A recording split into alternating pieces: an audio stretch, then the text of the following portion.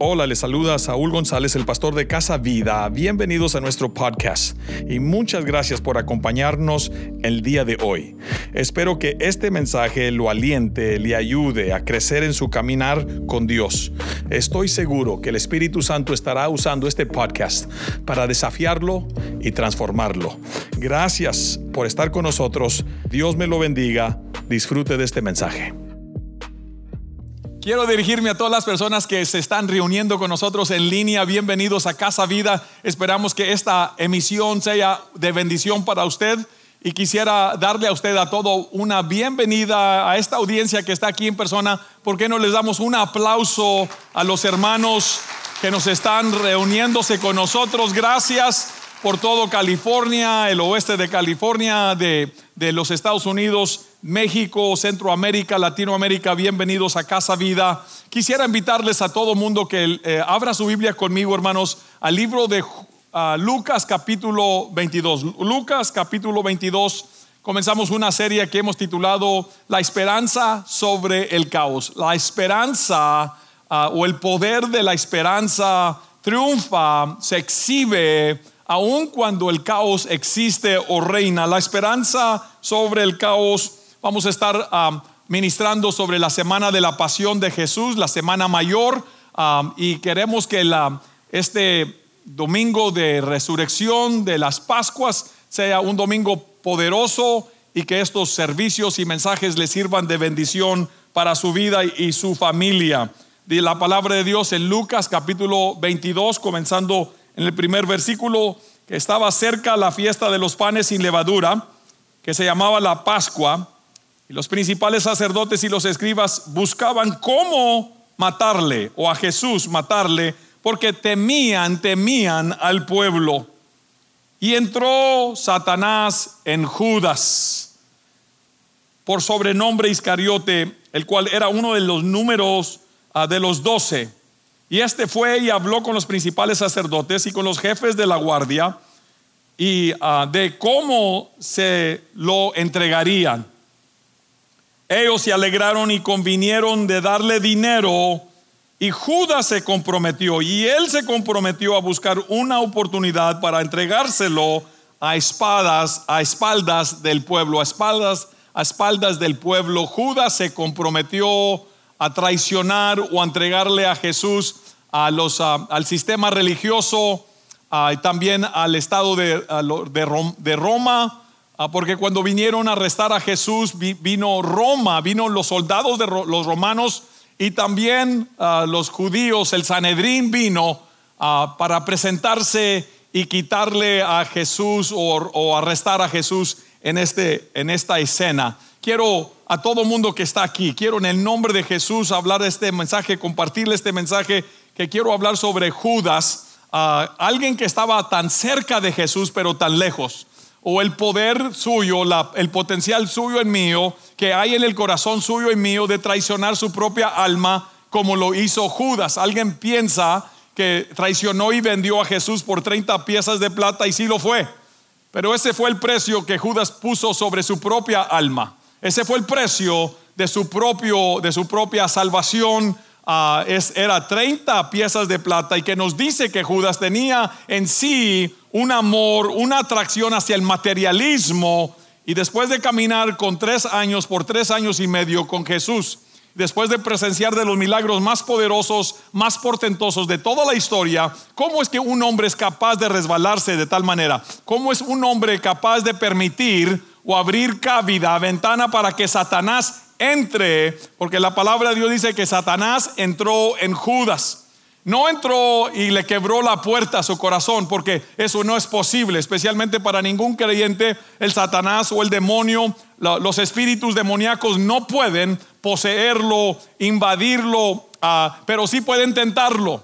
Y cualquier persona que llega a una altura que quiere abrirle puerta, darle cabida, entrada al enemigo por conducta, comportamiento, pensamientos, y especialmente a través de una proyección vana, una proyección falsa de ser algo que no lo somos, y poder nosotros simplemente caminar o hablar como si somos cristianos o creyentes, Pero la verdad del caso es que quizás muchos en nuestros corazones hay falsedad, o hay áreas, hay grietas, hay oscuridad, hay sombra que el enemigo toma ventaja cuando hay falta de integridad o del temor de Dios, y el enemigo toma ventaja para hacer estragos, para quebrantar ese hogar, para destruir ese matrimonio, para destruir su testimonio, y para permitirle al enemigo, al diablo, que lo pueda seducir y luego inducir a hacer cosas que quizás usted nunca pensó que usted y yo somos o éramos capaces de hacer. Hay interesante con respecto a la traición de Judas, le entregó con un beso. Mateo, Marcos y Lucas nos enseñan, nos comparten que fue Jesús entregado con un beso. Es interesante porque un beso es símbolo, especialmente en el Medio Oriente, de respeto y de honor. Hay el beso que se daba de un esclavo a los amos. Esos besos se daban a los pies, porque un esclavo no era digno de besar la mano o la mejilla de la persona. Y luego el siguiente beso es un beso del subordinado. Del esclavo se le daba a los pies. Un subordinado besaba la mano de un superior, como una señal de que usted es más elevado. Se besaba la realeza, todavía se acostumbra muchas personas en un acto de decir yo soy menor que tú, se besa la mano como un gesto de respeto y de honor. Y luego hay el beso que se da en la mejilla, que es un beso cuando no es un beso íntimo entre esposo y esposa, es un beso de respeto, de honor, de honra y deferencia y de afecto a una persona cuando se le besa en la mejilla, y ese es un beso de alguien que es un igual. Es interesante que Judas le besó en la mejilla diciendo yo soy igual que tú, y le besó, era la señal, era la clave, era el gatillo para decirle a los soldados romanos y al Sanedrín religioso del día, decirle este es la señal, este es el go ahead, esta es la luz verde. ¿Por qué? Porque en el pasado Jesús se había escapado de las multitudes, porque Dios le daba la autoridad y la habilidad de que cuando querían en el pasado las multitudes tomarlo o poder arrestarlo, Jesús tenía autoridad sobre esos momentos, y Judas lo sabía bien. Judas les dice a los soldados y al Sanedrín: estén seguros de que lo toman preso y se lo llevan atado, llévenselo atado. Ese era el temor que Judas tenía. No conocía el corazón de Jesús después de caminar con él 3 años y medio, y voy a compartirle algunas razones por qué. Quiero que el Señor le convenza, quiero que el Espíritu Santo le conviccione si hay algunas áreas, algunas grietas, algunas áreas donde se está borrando la línea entre la integridad, a lo que es justo, lo que es honesto, lo que Dios sabe que hay en el corazón suyo y mío. Y quiero que el Espíritu Santo nos ayude. Y Judas dice: tómenlo, amárrenlo o llévenselo, porque él temía el hecho de que Jesús podía, como en otras ocasiones, escaparse. Pero esa no era la intención de Jesús. Jesús sabía ya lo que iba a suceder. Le dice a sus discípulos que ahora viene, en Marcos capítulo 14, he aquí viene el que me traiciona, viene el traidor, y él estaba preparado para esa hora, para ese momento, porque para cumplir escritura. Quiero compartirle que es interesante que cuando alguien lo traiciona a usted, Jesús nos modela por un beso. Es algo de lo más íntimo. Un beso es algo más, es un símbolo ahora de una hipocresía gigantesca.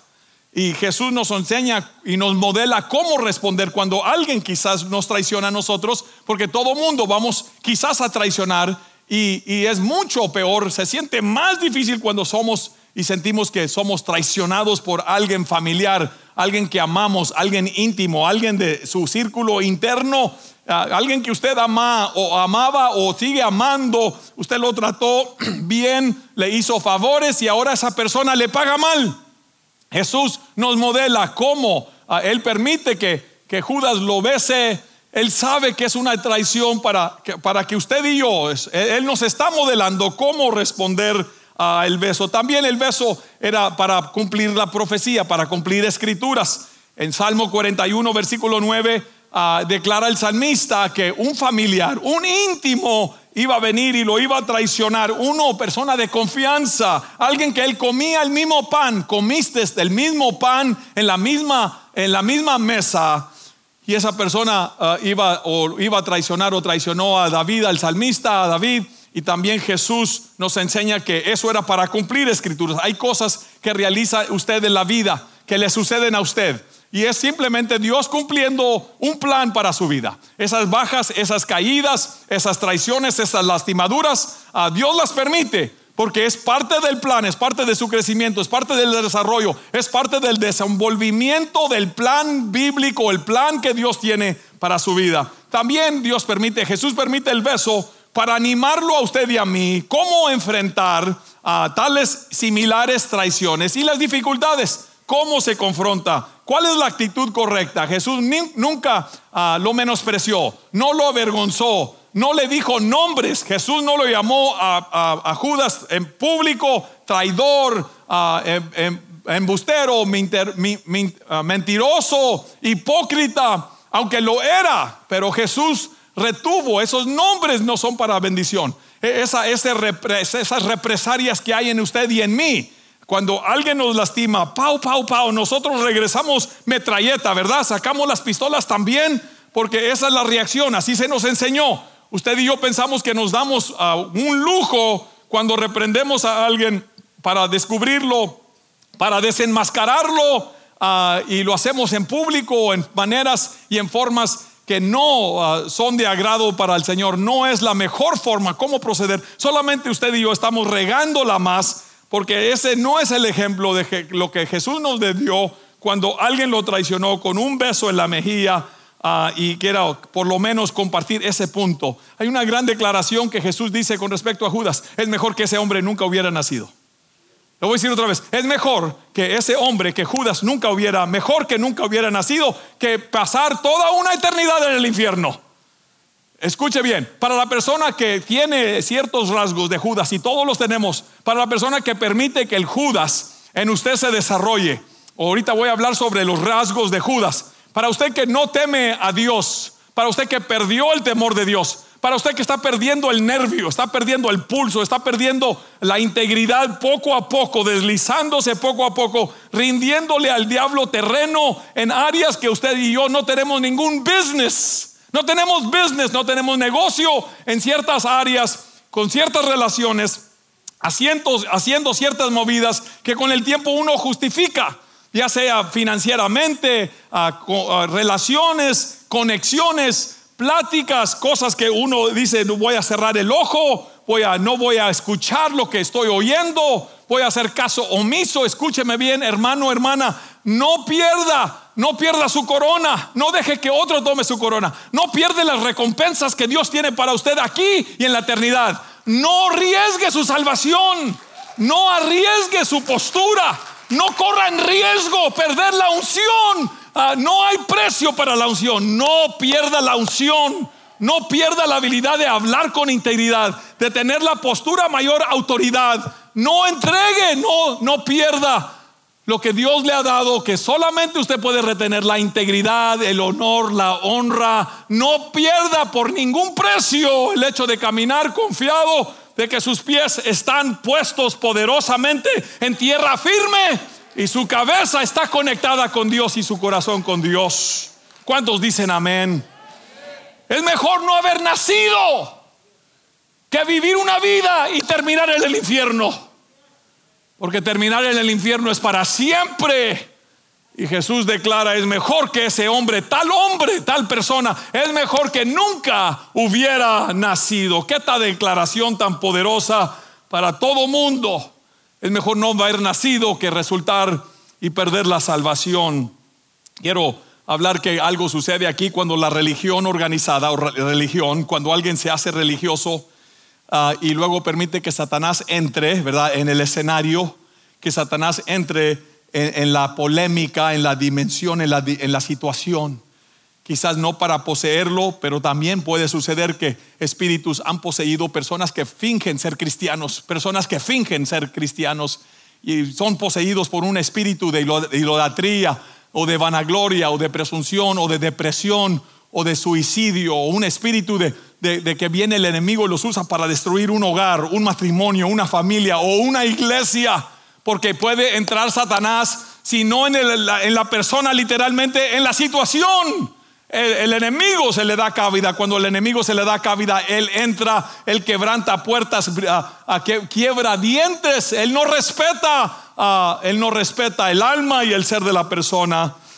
Y sin duda Judas consintió, le abrió la puerta. Sus pasiones, dice Juan, primer libro de Juan, capítulo 2, versículo 15, que la lujuria o los deseos de la carne, los deseos de los ojos comienzan, los deseos de la carne y la vanidad de la vida.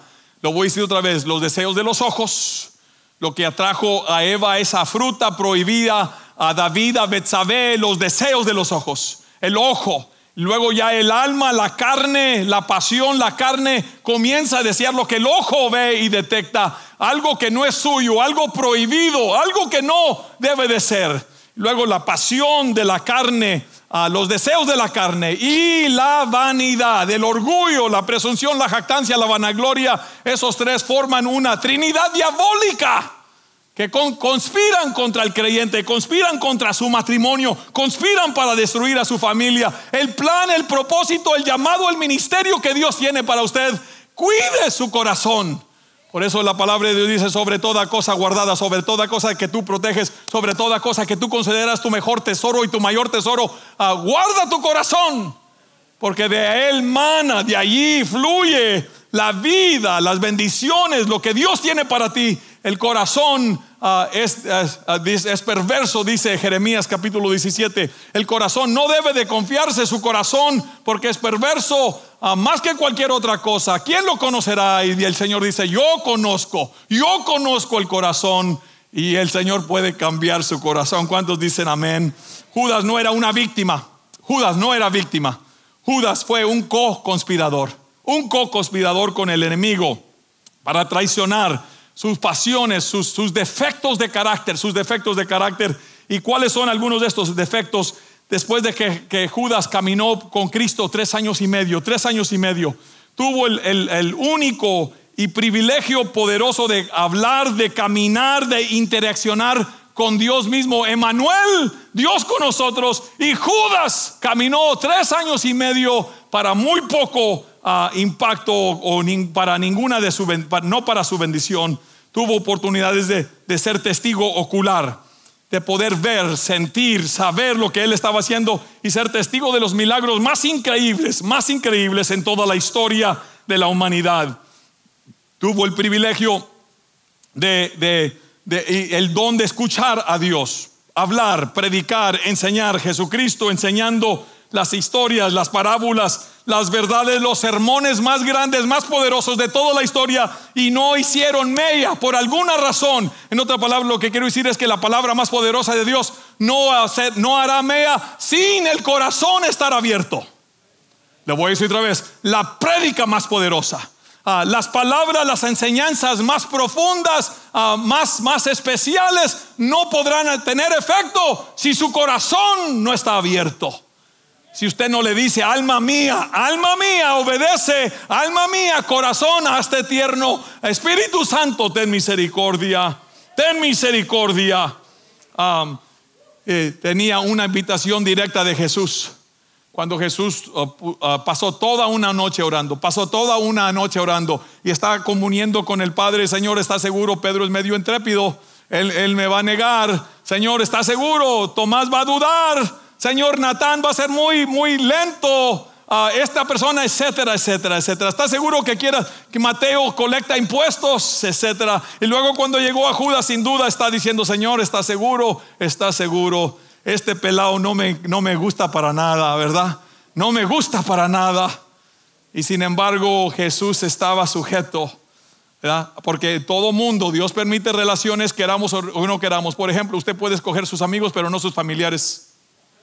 Lo voy a decir otra vez: usted puede escoger con quién se junta, pero no puede escoger ni esconder al tío loco, ¿verdad? Esa tía blantina, ¿verdad? Ese primo, esa persona, ese familiar, ese nieto, ese yerno, no nieto, pero yerno y nuera, ¿verdad? Hay veces,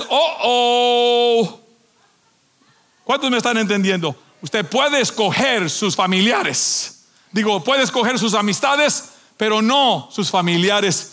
Y hay veces está el demonio vivo, ya está incrustado en esa persona que no conoce, no teme, no respeta a Dios.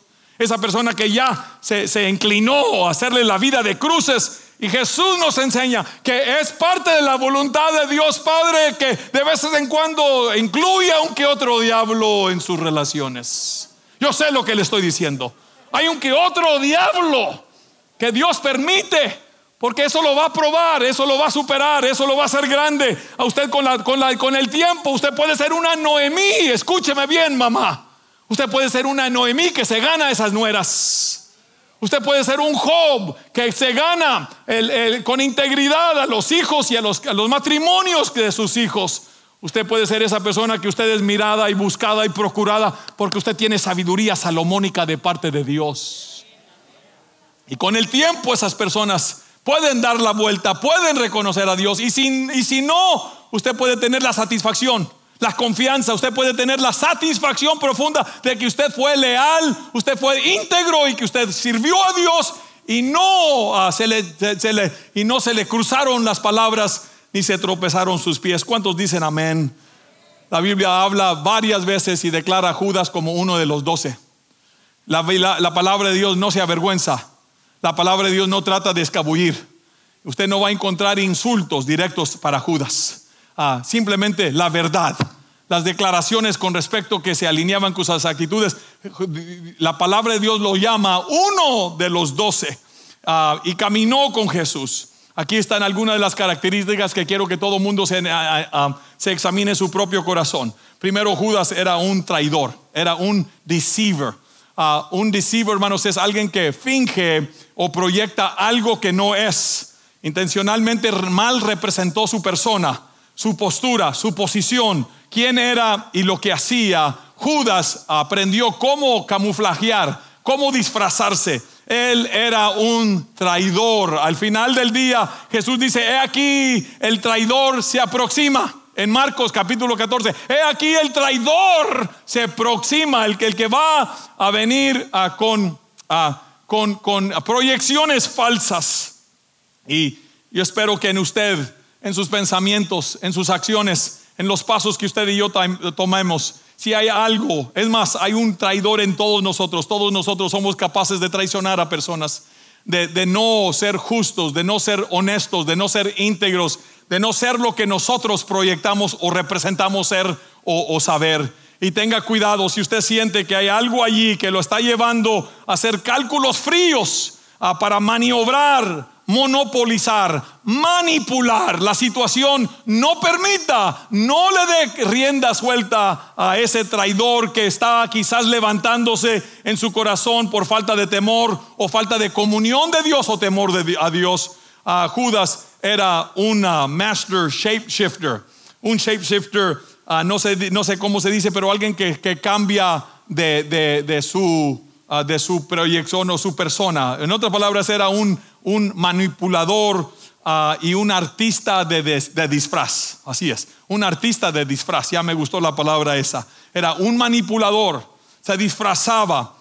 Él cambiaba su forma de ser y de su identidad o de su comunicación. Por ejemplo, cuando estaba María con el perfume de nardo puro, adorando a Cristo. Y él otra vez toma un shapeshifter, se dice en inglés, shapeshifter. De repente ahora es una persona, es un erudito teólogo diciendo esto es un desperdicio. Pudiera haberse vendido este perfume y pudiera habérselo dado ¿a quién?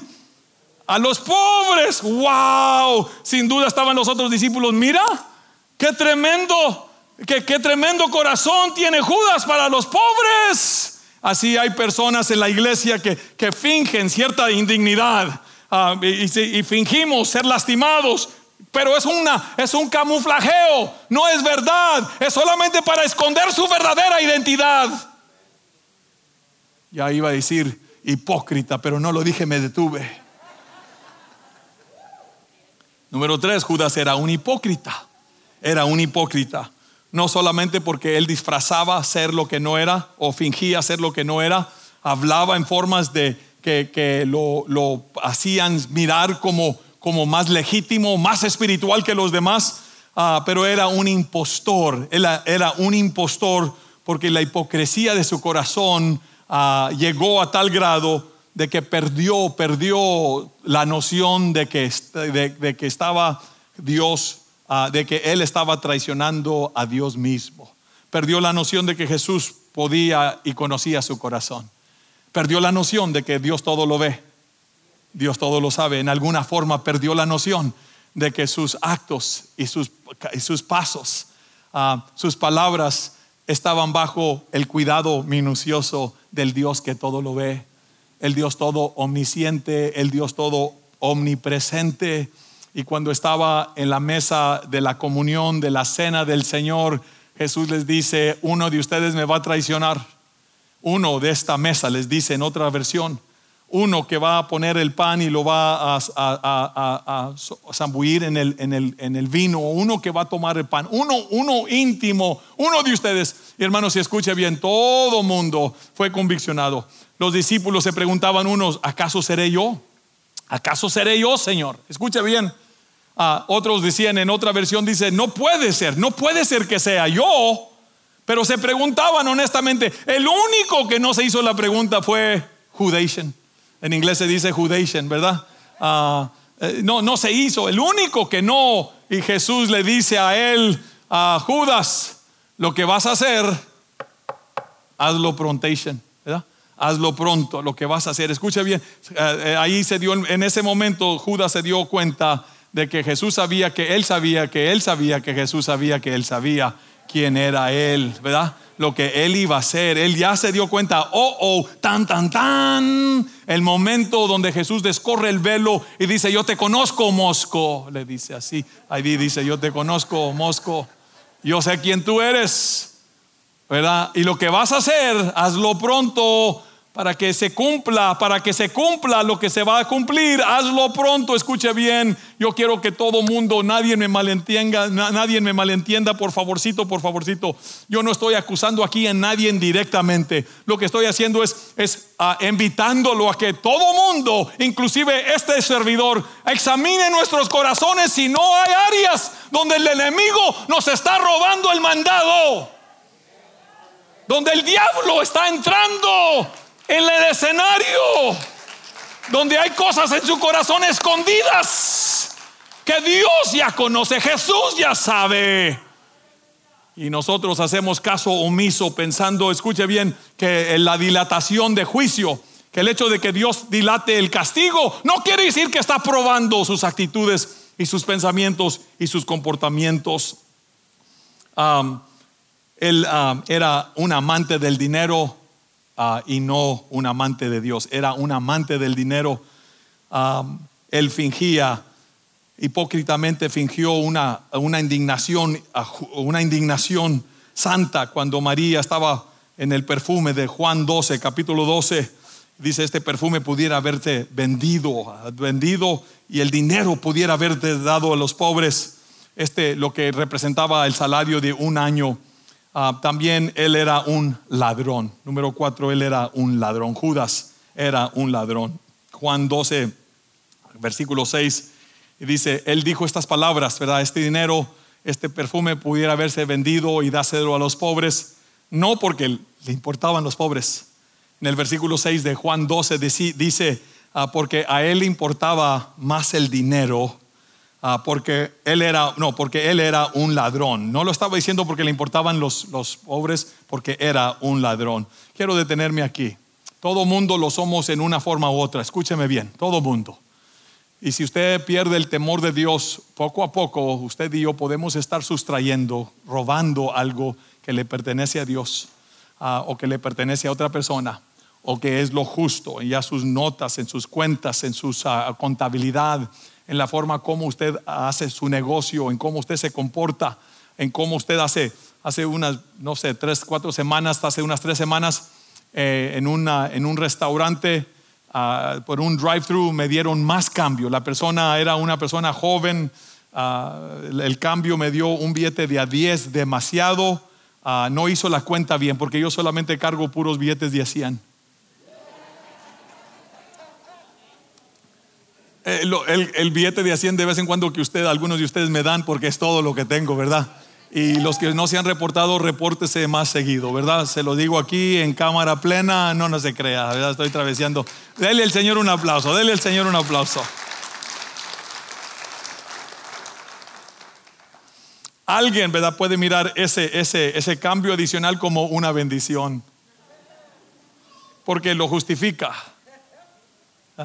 Otros decimos, no, tengo que darme la vuelta, el restaurante estaba cerrado por dentro, tuve que esperar, ¿verdad?, darme la vuelta, esperar ahí, no sé si fueron 15, 20 minutos, pero ese era dinero que no me pertenecía a mí. ¿Cuántos me están entendiendo? Y es fácil decir, hermanos, escuche bien, lo que quiero decirles es que permita que el Espíritu Santo nos rasguye a todo mundo. Hermanos, unos cuantos dólares, 100, 1000, $10,000, no vale la pena usted perder su credibilidad con Dios, el que Dios se sonría, todo por dinero. Ese era Judas, todo por unos cuantos centavos, níqueles, dimes, dólares o más. Judas llegó a ser inmune al sermón, sermon proof. Judas logró, no sé cómo, pero él logró a que ningún mensaje, a ningún sermón le hiciera afecto. ¿Ya? Ningún sermón. Logró ser inmune a los sermones, a las enseñanzas, a los mensajes de Jesús. ¿Cómo logra alguien hacer eso? Eso, escuche bien, eso se hace cuando usted y yo tomamos por sentado, tomamos por liviano que estamos sentados ante la presencia de Dios mismo. Cuando alguien llega al santuario y piensa que nomás es otro culto, y se nos olvida que aquí está Dios, que aquí está Jesús, que Jesús está presente, está a un lado, está ministrando, está hablando a través de su palabra. El Espíritu Santo no cierre, no detenga, no ponga tantos filtros que usted y yo nos convertimos con el tiempo. Los mensajes hacen muy poco efecto para transformar o hacer cambio en su vida y en la mía. Por último, Judas no cambió, no evolucionó.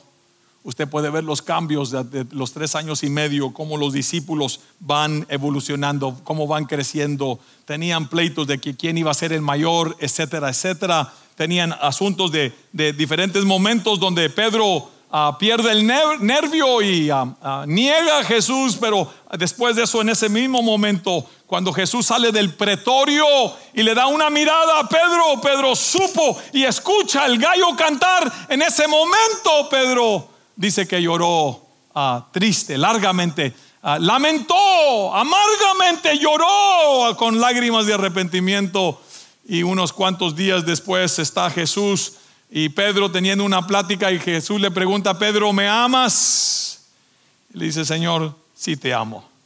Pedro, ¿me amas? Señor, sí, tú sabes. La segunda vez, tú sabes que te amo.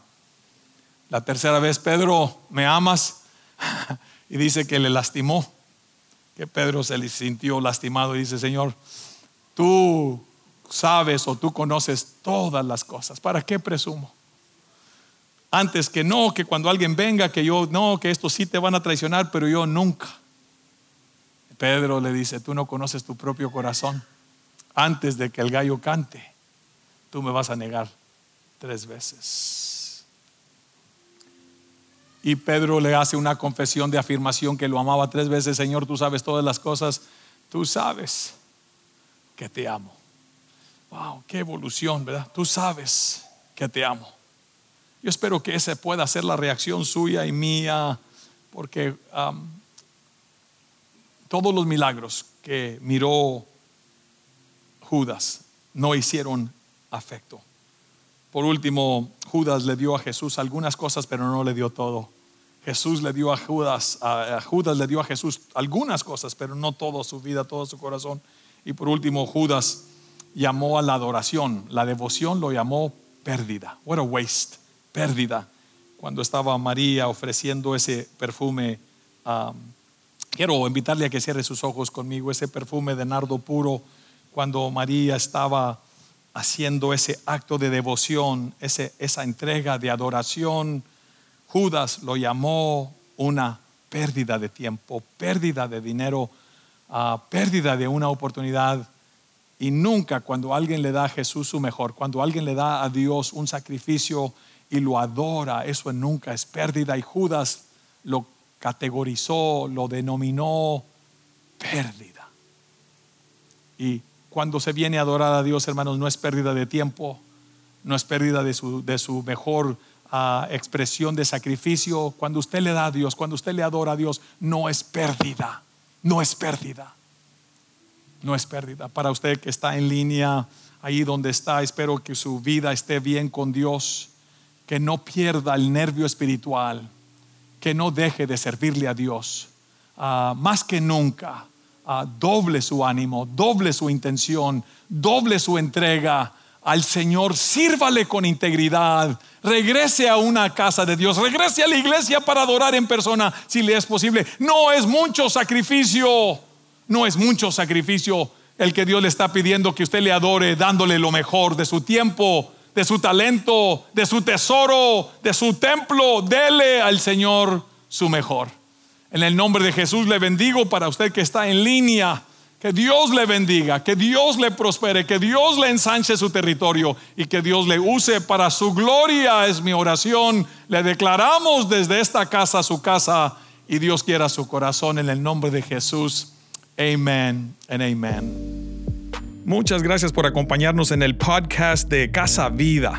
Espero que este mensaje lo haya inspirado, animado, ayudado a crecer más cerca de Dios. Si desea ser parte de lo que estamos haciendo, de lo que Dios está haciendo en Casa Vida, visite nuestra página de internet lifehousechurch.com, lifehousechurch.com, para más información. O considere suscribirte, compartir este mensaje, este podcast con tus amigos y familiares. Gracias por unirte con nosotros en esta jornada de guiar a personas a conocer a Dios, crecer juntos y compartir a todos. Estoy seguro que juntos haremos una diferencia. Dios te bendiga.